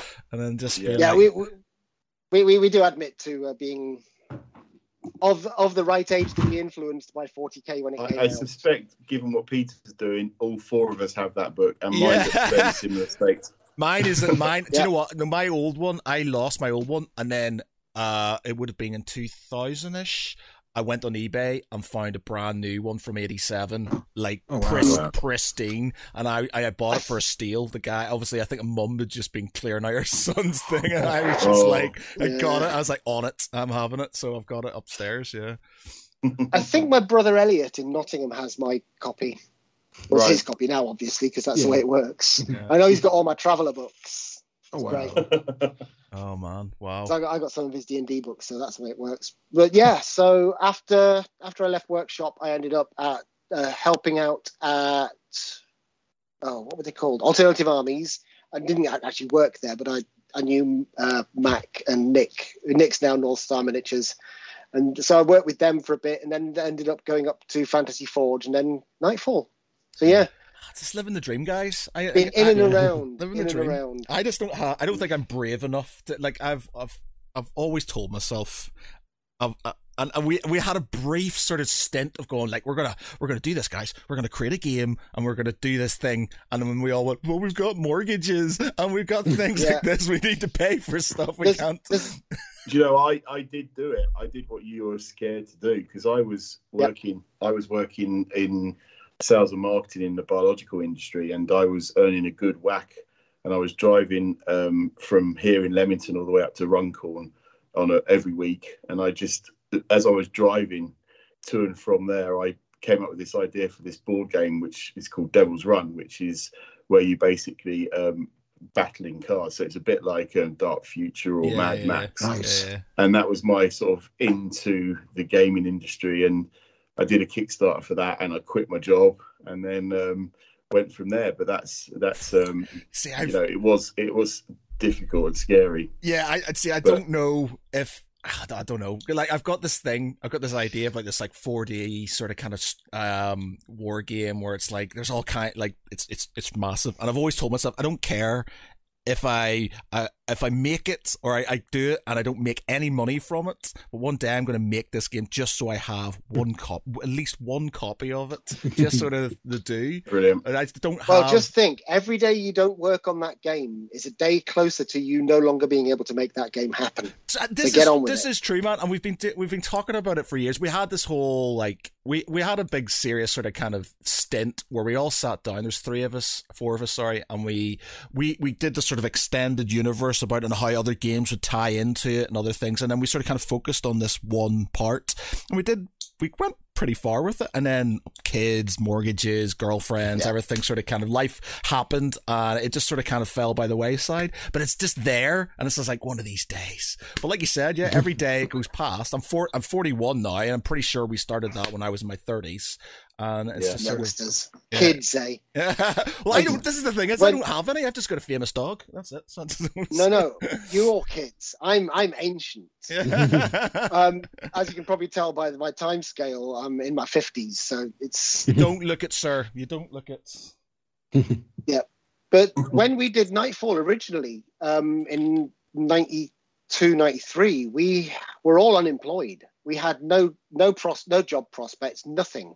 We were Thatcher's lost generation, struggling in Glasgow to try and find our way. And there were 5 of us in the same flat, a 2-bedroom flat. Dave had the living room. I had a cupboard. We all fitted in the flat somehow. And we just made it happen. And we got into debt with a bank, which no problem at all was paid by Wizards of the Coast when they bought us. But we got into debt because we had literally nothing to lose. The worst that could absolutely happen to us is we could end up losing the bank some money and ending up exactly where we were when we started, back on the dole, back pulling in £22.50 gyro. Nothing to lose. So it's much easier when you've got nothing to lose and nobody to tell you, that's actually difficult. Is it? I've got the fear now, you see. This is it. I've got the fear. And I've got lots. I like buying board games and things like this, and it's just sort of. Yeah, wouldn't you like other people to buy your board game? Yeah, I would. Yeah, I would. I would love it. Like, I don't care because I like convoluted war games and stuff like that. Like, I'm probably the only person who would like to play Battle for North Africa. That really like. I'm like, I saw a copy on eBay and I was like, I wonder if I could persuade my friends to play this. Was that the Tobruk game? Yeah, and that's the one where basically it's the most complicated war game they've ever made. Apparently, it's like it takes like 100 hours or something to play. Yeah. I believe they used to play that. If that's the one from the 80s, I believe they used to play that in Asgard and give up. Oh man, me and my brother, like we play Axis and Allies Global at Christmas and stuff. That's a good 18 hours of game, and we sit through it, like we go through it and stuff, and it's like so. I like sort of like.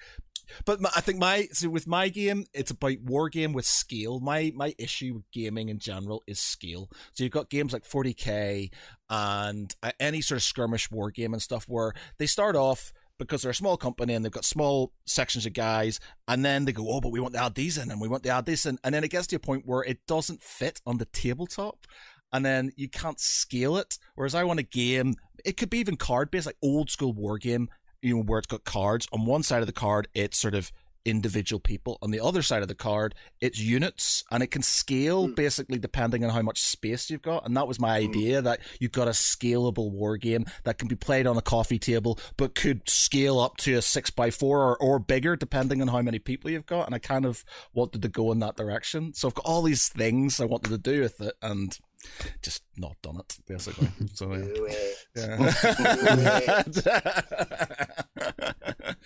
one of these. The more people making games, the better. It's like when people complain that TSR or Wizards of the Coast now are this big monolith who are destroying gaming. It's a rising tide that lifts all ships. When D&D is doing well, everyone's doing well.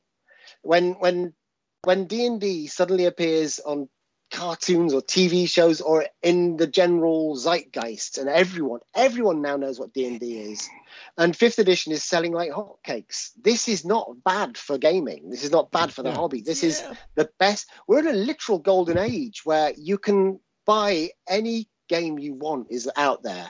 If everyone's making games, and the quality of games is on average, can be quite good. I find myself getting slightly.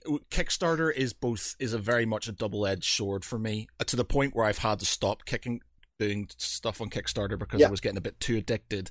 It was like back in the day. Apart from our next Kickstarter, of course, guys. Black Nightfall games. Apart from that, you're absolutely right. And also, there was recently the whole scare over Kickstarter are going to use cryptocurrency or crypto to underline it. And no.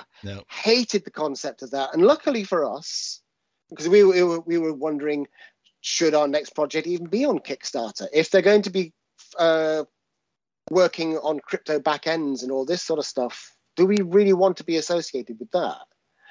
And it seems like they've taken heed of all these warnings that the people have been telling them, and they've sort of kind of shelved it and said, let's reinvestigate it later, which in my mind means they're never going to do it, thankfully. Oh, good. Okay. See, I've got this first world problem. It's kind of buyer's remorse meets sort of it's like a stress that I get when I buy stuff from Kickstarter, because I haven't played it. It just sits there, and then I get really stressed out because it's sitting there and it's got nice things and I haven't done anything with it. And it's just like, but I haven't done anything with that last thing that I did, and I want to do that, and I start getting really panicky and stuff, and to the point where I'm just like, oh my god, I can't deal with this anymore. Well, what you should do is you should look at it in a different way. If you reframe it as, I'm supporting the industry, it doesn't matter if I never play it, I helped make it happen. Oh, that's genius. And if you think of it like that, that's genius. You can have as many unopened boxes as you want. And to be fair, that is actually the ethos that Kickstarter came into existence with. And I think that's the thing that's been, in some regards, lost now, is that, the idea of Kickstarter, and it wasn't games, it was just general as well. Yeah. That's the other thing. Games has embraced it and taken it to the nth degree. But the idea was, I've got this thing that I want to make. I can't afford to do it. I want to make it. Do you want a copy of it if I make it? And that's what it's about. And to me, in a way, some of the things that happen on Kickstarter now aren't representative of the initial ethos. Yeah. And obviously, a lot of this lamp Kickstarter. Yeah. I try not to buy tech on Kickstarter anymore. I've been burned so many times with tech and stuff. It's just they're always late. They're not as good as they sort of they're shown to be. And I'm a bit weird with tech. I think it is a frame of mind change almost. It's like I sort of feel myself now. If I back something, it's because I want to help that person make it. And if it goes wrong, although it's a little bit disappointing, especially if I've put a lot of money in, that is what Kickstarter is about. One is not buying, one is supporting something happening. I find myself backing some of the more old school war games and stuff now, sort of just, the ones that are smaller, and just because it's like, I loved games like that when I was growing up and stuff like that. And, it's not going to be full of nice, pretty minis and things like that, but it's sort of, I just like the idea. So I find myself backing stuff like that. I think that's cool. I mean, I don't back that much stuff now, but what I tend to back is either friends or colleagues' stuff or something that I really just want. And if I want it and it doesn't happen, it'll be disappointing because it hasn't happened, rather than I've lost them 30 or 40 or 50. Yeah. There was one I backed that, let me see if I can find it. It should be up here somewhere. I backed it, not because I wanted to play it, but I backed it because I wanted I wanted it to exist. I wanted this RPG. What's it called? Oh, Good Society. Which is called Good Society, a Jane Austen RPG. No way. And it is for a market and you get these cards with it and everything. And I'll never play it, but I wanted it to exist because I want people that aren't me to play games. Yeah, and I think it's just good. You're fulfilling somebody's dream as well. They've created something. I also think that Jane Austen is one of the finest comedy writers England's ever had, but that's another story. People seem to forget it's funny. Thing is, there is like I'm not as noble. I think I'm generally quite a noble chap, but when it comes to sort of pretty things. It's like, ooh, I back stuff because they're shiny and they got lovely little miniatures and they do stuff like that. Sort of, but I've got a lot of friends who do similar things. They'll back stuff just for the sake of that's a cool thing. We've had people. It should exist. Yeah, we've had people in the podcast again. They just sort of go, that should exist. That well, I'm going to back that, and I think that's a really good. That's a noble cause right there. Yeah, I think that's it, and it's what you want out of something as well, isn't it? It's whether you want it to be, some Kickstarters are all about getting a shed load of stuff for as little money as possible. Like, some of the big companies that produce sort of miniatures, the miniatures cost about 20p each when you do the maths on how much you've paid for it. Whereas that's doable if you're a big company. Whereas if you're a small company, you can't afford to do that on a smaller scale. So again, if you're looking for a bargain, then obviously you can get that on Kickstarter. But again, that's not necessarily the objective. And also, these bigger companies have much more experience and capabilities to get it right as well. So when you have somebody that's ballsed it up, or they've done something wrong, or they're late because they didn't get it right from their sort of expected delivery. And this is one of my bugbears, by the way. I'll get to that in a second. But it's it's a very different kettle of fish if you talk about one of the really big companies that use Kickstarter versus one of the little ones. And some of the game companies that have become big because of Kickstarter that now keep going back and getting their $3 or $4 million Kickstarters, or 8 or 9 in the case of things like Exploding Kittens and such like. Do they really need to go back again? I don't know. It seems to me that they shouldn't. And what I was going to say that I've just remembered is expected delivery dates. So when somebody sets up a Kickstarter, they have to put an expected delivery date down. If they expect their Kickstarter to have, say, 500 backers, that's the date they put down. If their Kickstarter then has 1,000, 1,500, 5,000, you are not allowed to change your expected delivery date. Yeah. So if you unlock the extra stuff, you can't change your delivery date. And then you can get beaten up verbally via Kickstarter for not hitting your Kickstarter date. So, for example, Slay, second edition, we had a 10,000 fulfillment. So it was going to happen at 10,000. We ended up with 90,000 or just over. Wow. So 9 times the amount. We couldn't change the expected delivery date, even though we ended up with more pages in the book, other bits being printed as well. And then take Terminator, 10 became 135. It's over 2,000 backers throwing good money, and you suddenly realise just how. Suppose it's very. You want to make.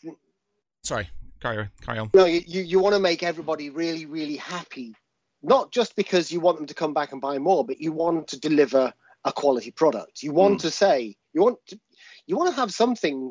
Seeing as we're on Geek Pride, you want to have something you're proud of, something you can wave around. You see me grabbing the books out and going, "Haha, look at my books," because I'm proud of the ones I've done.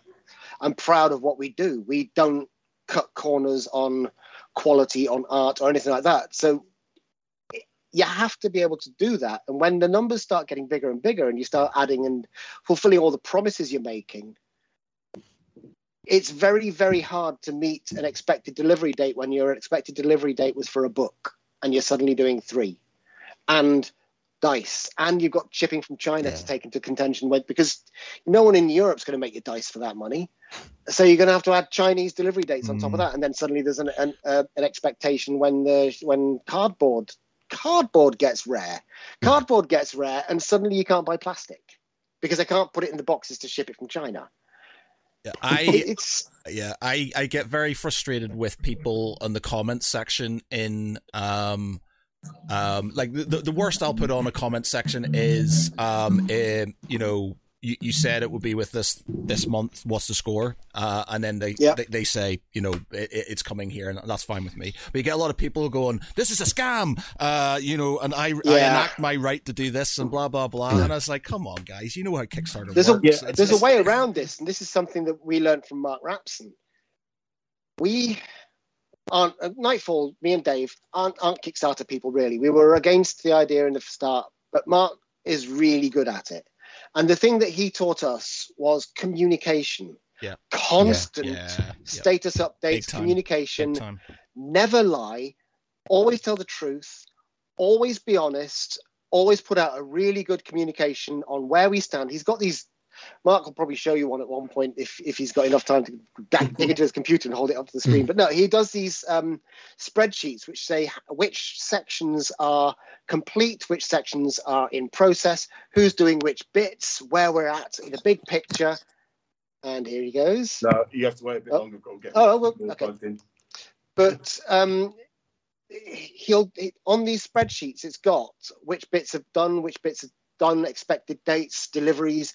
And because of that, we never have anyone saying, where's my books? You said they'd be here. Because if they just read the last update, they know exactly where their books are. They know exactly what stage they're in. And communicating this to your backers is part of the contract you should enter into when you take their money. Yeah, you should tell them where their money is. That for me is definitely 100%. I'm quite a patient person.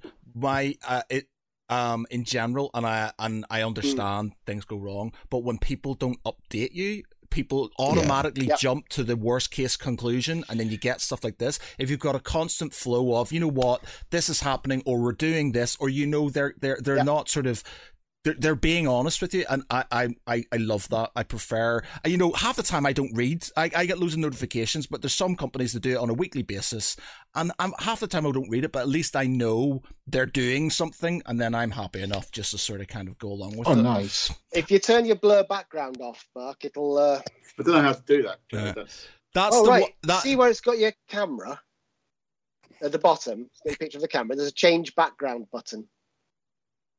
And you just change that to don't do anything. Blurry spreadsheets. Yeah, there we go. Hey, there you go. Yeah, there we go. Perfect. Yeah, there we go. Right. See, this is technology. Oh. Look at that. We're looking at his thumb now, ladies and gentlemen, if you're listening to this later. He's gone. He's gone now. Oh, he's off. Technologies. I think he dropped his camera. There he is. There we are. I'm back. I'm back again.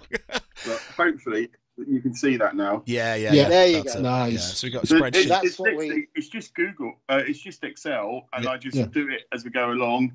And I update when there's something to update. But things like this along here, Dave's done 114 of the 137 art pieces, for example, and it's stuff like that. And interesting, we've actually had other people that now copy us when we do this. They literally have said, we do this like Nightfall. Yeah, so, that's a good idea. And I think that was happy to do that. Yeah, I think please steal it. Yeah, I think that was the problem with your mate, and I feel bad now after because I feel like I feel like I need to get him on the podcast just to sort of kind of so he can say his piece. But he obviously whatever issues was going on in the background, there was literally radio silence for months, and then everybody just started jumping to conclusions and stuff, and I think that's where the frustration was born because there wasn't anything happening and stuff. The reason I do this now is because I had a Kickstarter that before Nightfall, so I have another company called Wordforge Games, and I did a Kickstarter for something called D-Day Dice, and D-Day Dice was a 10,000 Kickstarter that ended up doing 240. Fuck. I actually think I remember D-Day Dice. I was debating getting that. Well, it was traumatic. We ran out of money because it was massively over. I had to find £100,000 of my own money or loans, whatever, to get it finished, which I did and paid myself back eventually as well. But that's why I have a lot of feeling for people that are in that situation, because I set up with that company and I had a business partner who was the artist, and he basically spent a number of months working on his own project that he didn't tell me about and therefore didn't do the work, eventually bailed on this project, left me holding the baby metaphorically. I was very down in the dumps as a result, and I only completed it because I've got a sense of honour. But he's wandered off and done his own thing, and a really, really big mess. And people hated me and said lots of horrible things about it. And it was depressing, and I didn't want to look at the Kickstarter. And therefore I didn't update. And now look at you. You've got the Terminator RPG. Yeah. And do you know what? I think that's you. I try my best to be to understand that there's humans behind these things as much as I want my pretty things and stuff. So I'm quite mellow in general when it comes to it, but I can see that people they see I've got a product. I want said product, therefore you're an asshole because you haven't done it. And I think they all have to understand that there is this human factor behind it, and there is, especially new companies who are doing this, that they, things go wrong, and you've got to cut them some slack. And not bitch about them on a podcast. No. I mean, it's valid. I mean, this is the thing: is if we hadn't been talking about it, you wouldn't have ever been aware of some of the things that people in the person who's doing it are going through. And it generally, from my experience, the people that do it it's all great when it's going well, but then it goes Pete Tong, and people get depressed and sometimes suicidal, and sometimes they actually commit suicide. Now, unfortunately, fortunately, very few get that far, but sometimes people have to walk away from it. I was fortunate that I could raise 100k, but there's not that many that can. No. So, and that wasn't because I was 100k in the hole. It was a cash flow issue, and because I'd been massively shafted by the distribution company. Because everyone's got to take their cut, and sometimes they do so at your expense. Yeah, I feel like you should write a Kickstarter best practice guide or something for new Kickstarters. Not until he's finished his other work on books. Yeah, I mean, I've only killed the first boss in Elden Ring because I've been too busy on Terminator to spend. I'm not rise tarnished. I have my maiden, and I am not maidenless. But all that Elden Ring stuff that everyone's going through right now, and I've not played it as much as I wanted to because Terminator. I haven't played a computer game for about 5 years. I haven't read a book properly. I've read one book in the last 3 years, just because my time is spent on, so my spare time is spent on being creative. As an example of getting shafted by distribution companies, when I was doing D-Day Dice, the distribution company suggested or told me that they would ship stuff that was going to China from their hub or their hub partner in Australia, New Zealand. Obviously, I agreed to that. I had no idea to think there was anything wrong with that. So these products had been shipped from Canada. Sorry, not from Canada. They'd been shipped from China to the UK, to Australia, back to China. Fucking hell. And the bit from Australia to China cost me £232. The pledge was 50 quid. Ooh. That's the sort of thing that can happen if you're not careful. That's why I have my own distribution company. Yeah, so because I'm thinking. Oh, by the way, if you want your games distributing, if you want Kickstarters distributing, well, I know who to go when my awesome game comes out. Yeah. So what? See, that's one of the things we should do as part of the game publishing community is we should welcome newcomers.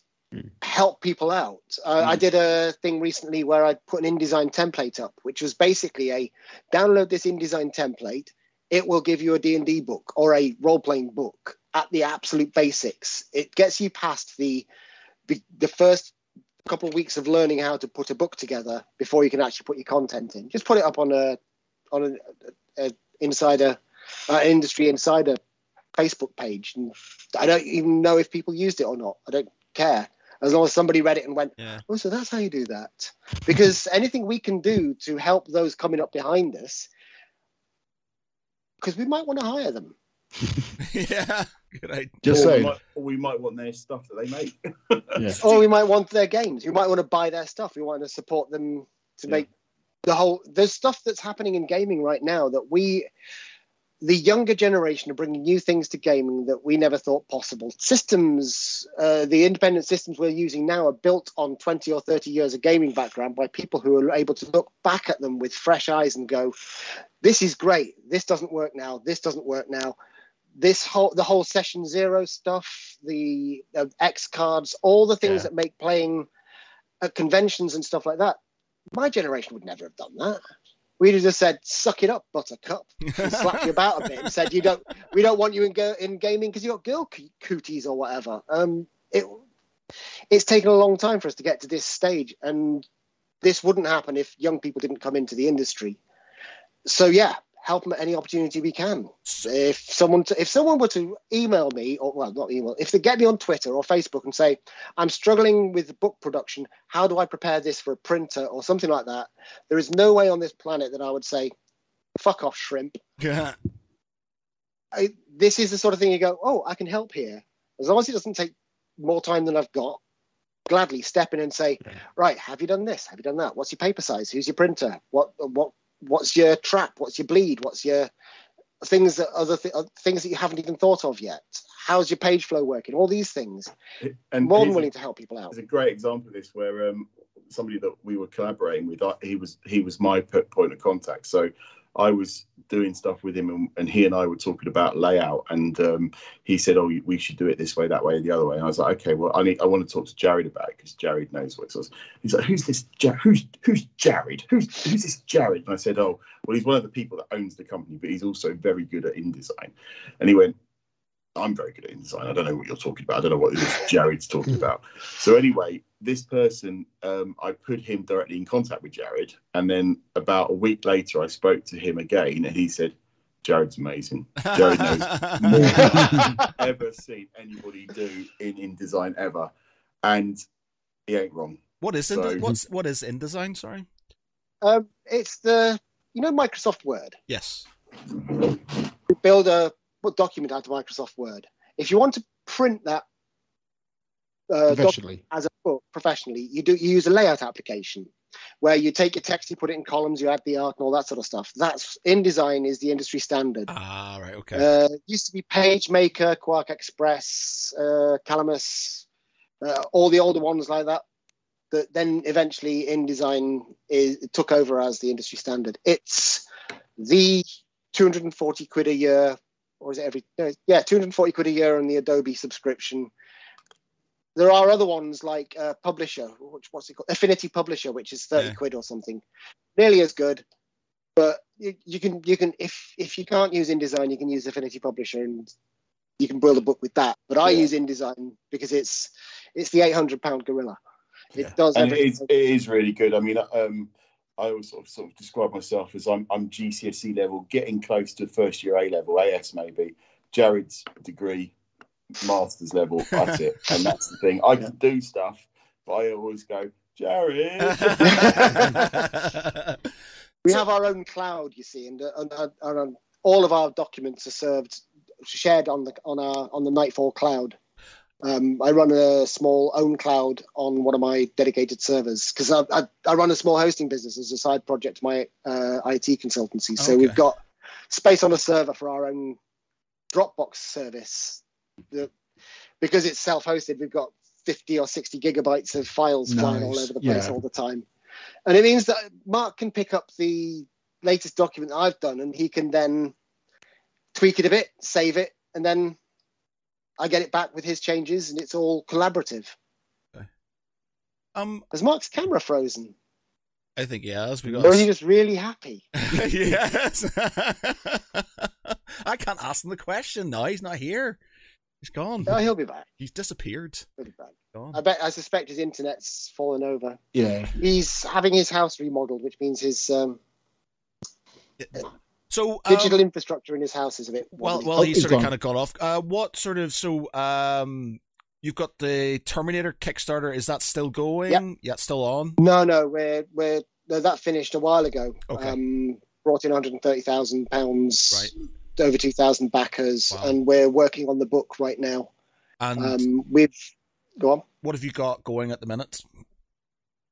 Nothing. No, nothing. Okay, right. And I can tell you why. Okay. I can explain.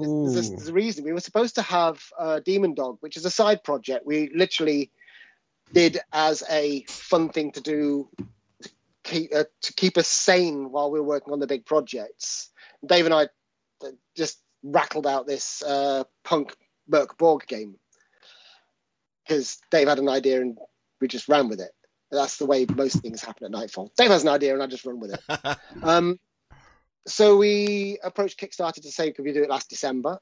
And they brought in a new rule that unless you have completed, like delivered to people 4 Kickstarters, you can't run more than 1 Kickstarter at a time. Oh, interesting. Okay. And that hit us and stopped us from being able to do what we wanted to do. But weirdly, I agree with them. Yeah. I think it's a good rule. As much as it derailed our plans, it's a good solid rule to have, because there were people who were, before they've completed one, they'll start another one to pay for the first one, and then they'll just end up in a cycle where they can never get out of it. So while we've got the Slay Industries Collateral Kickstarter, we're working on the books to fulfill. We've got the Terminator role-playing game Kickstarter that we're working on to fulfill. And once those 2 have been delivered to the public, we can then have our 4th Kickstarter after Slay 2nd Edition, Slay Collateral, and Terminator. And once we have done our 4th Kickstarter, which is going to be Demon Dog, the Merc Borg punk game, once we've done that, we will then have delivered 4 Kickstarters. And then our plans open up with Stokerverse and the other stuff. He's back. Hello again, Mark. He's back. Hello. I don't know what happened. It just booted me. Yeah, you froze with a nice smile on your face, and you were just like this. Ironically, you were all the same. So yeah. I was just explaining to the podcast about the Kickstarter. You can't do more than 1 at a time, because they're saying, what have you got on Kickstarter at the moment? Yes. And the answer is nothing, not until we've delivered our 4th Kickstarter, which is likely to be the ironic thing, because we've technically done 2 and we're about to do the 3rd one, but I as an individual have now done 14. and we did CS1 as well under a different company name. Yeah. So we should be allowed to, but like I was saying, I agree with the Kickstarter rule that you shouldn't be allowed to start a Kickstarter until you've delivered. And to be fair, although it's frustrating for us, we are 2 that are yet to be delivered, so it sort of makes sense. And I know that there are examples of companies that have got 7, 8, or 9 that they never completed, and they were just pumping them out without fulfilling. So I think it does make sense, but it is very frustrating. Yes, especially as we know that we are going to do it, and we have got no intention of not fulfilling and not doing anything else. There's no way of knowing if we're in good standing or not unless we deliver 4 Kickstarters. Yeah. I get it. But like Mark said, it is frustrating. So as soon as we have finished the current ones, we will have a little one, and then... So nothing to pimp at this moment in time, basically. Oh, God, no. We're not here to pimp. We're here to educate as well. I feel like I've learnt. Yes. I think I've learnt some very good lessons today. So yeah, it's been very good. One more question before I let you go and stuff. You were talking about sort of like, so a lot of this stuff on Kickstarter, it's all sort of built in China and stuff, and then there's obviously the issues with transport and getting things back and forth, and they do it because it's cheaper. But would it be better to have it done more locally and just pay more? We print in Europe. Yeah. We print in Europe. Yeah. We've always printed in Europe because it's so. Well, I got burnt in 94 or 95, I think it was, with Chinese shipping for the Mort source book, when Wizards of the Coast insisted on getting it printed in China and shipping it, and it was just on boats for a very, very long time. And I thought, why are we not just printing? And Wizards of the Coast use Cartamundi in Belgium. Why couldn't we just use someone like that? So we currently use a printer in Lithuania because they're very, very good. A lot of games industry people use them, and that works. Printing in the UK doesn't work though. We tried that. Ooh, most companies that print in UK actually print in Europe and drop ship to the UK.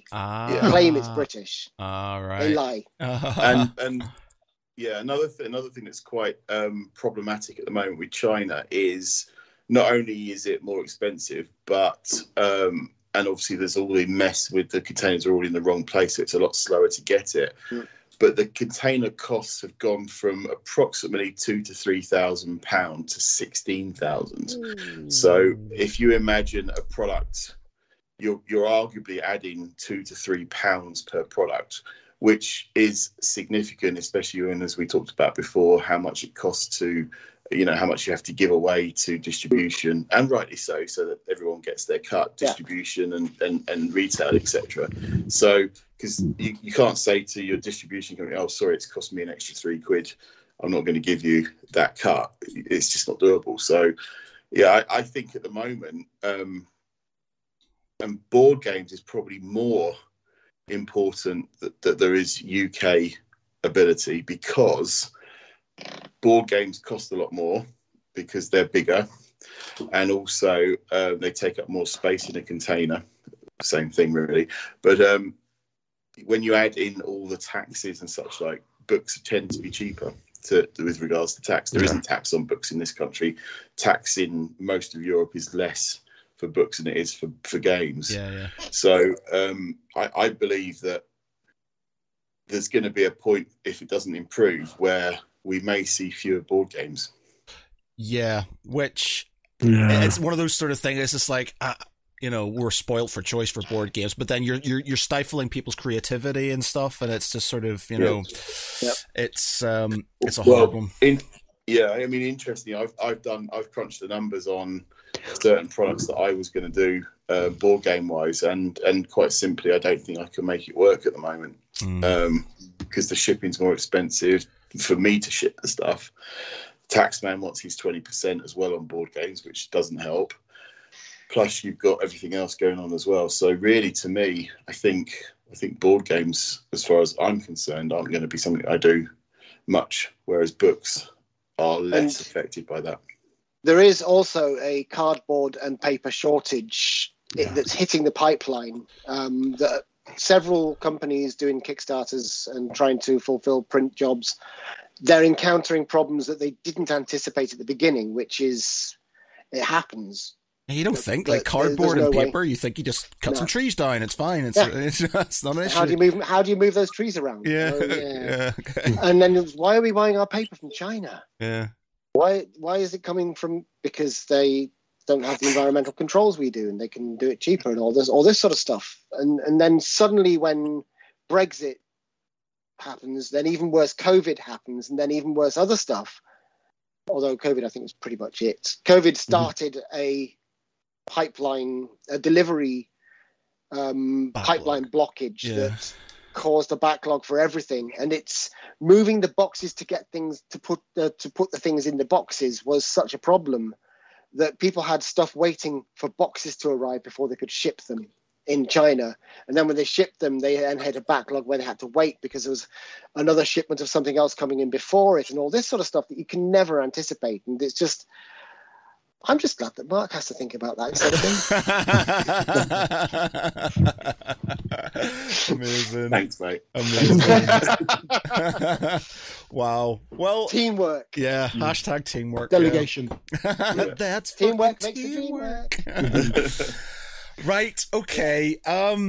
Well, I honestly, I think I could carry on talking to you guys for many hours, but it's school night and I'm going to work tomorrow. But yeah. We'll be seeing you at the UK Games Expo. Oh yes, yeah, UKG.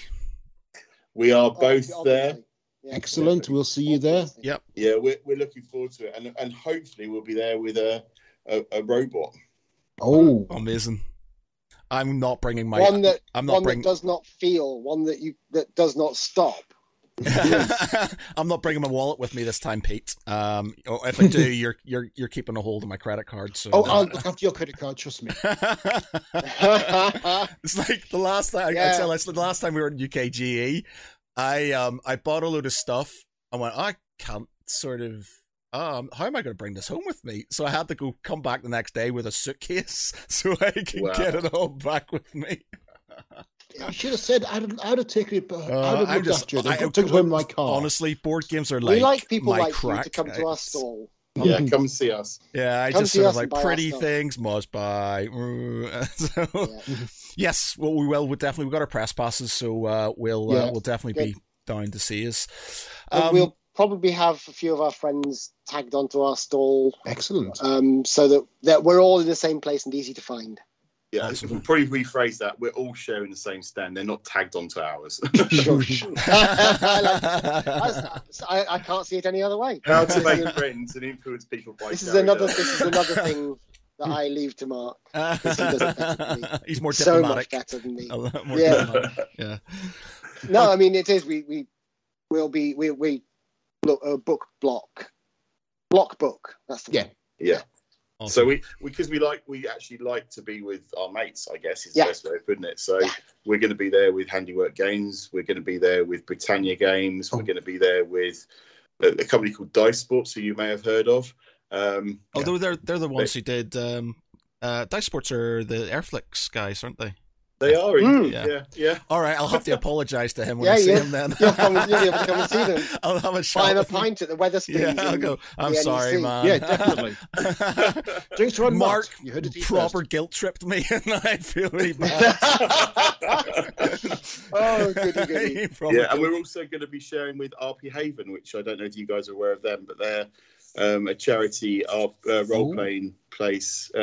Group that's based in London. They've now got a set up in Edinburgh. I believe they're in Wales somewhere as well. So yeah, there's we've got a nice group of companies that we're working with and share the stand with, and pass the punters around and homies help homies. Yeah, exactly. It's good. It's great.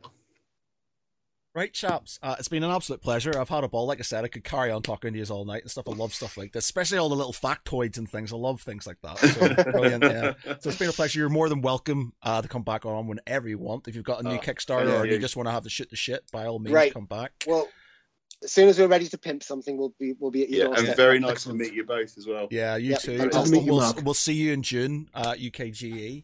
Yeah, definitely. So for tonight, I've been Matt Geary. With me has been Peter Ray Ellison. Good night, everyone. Jared Earl.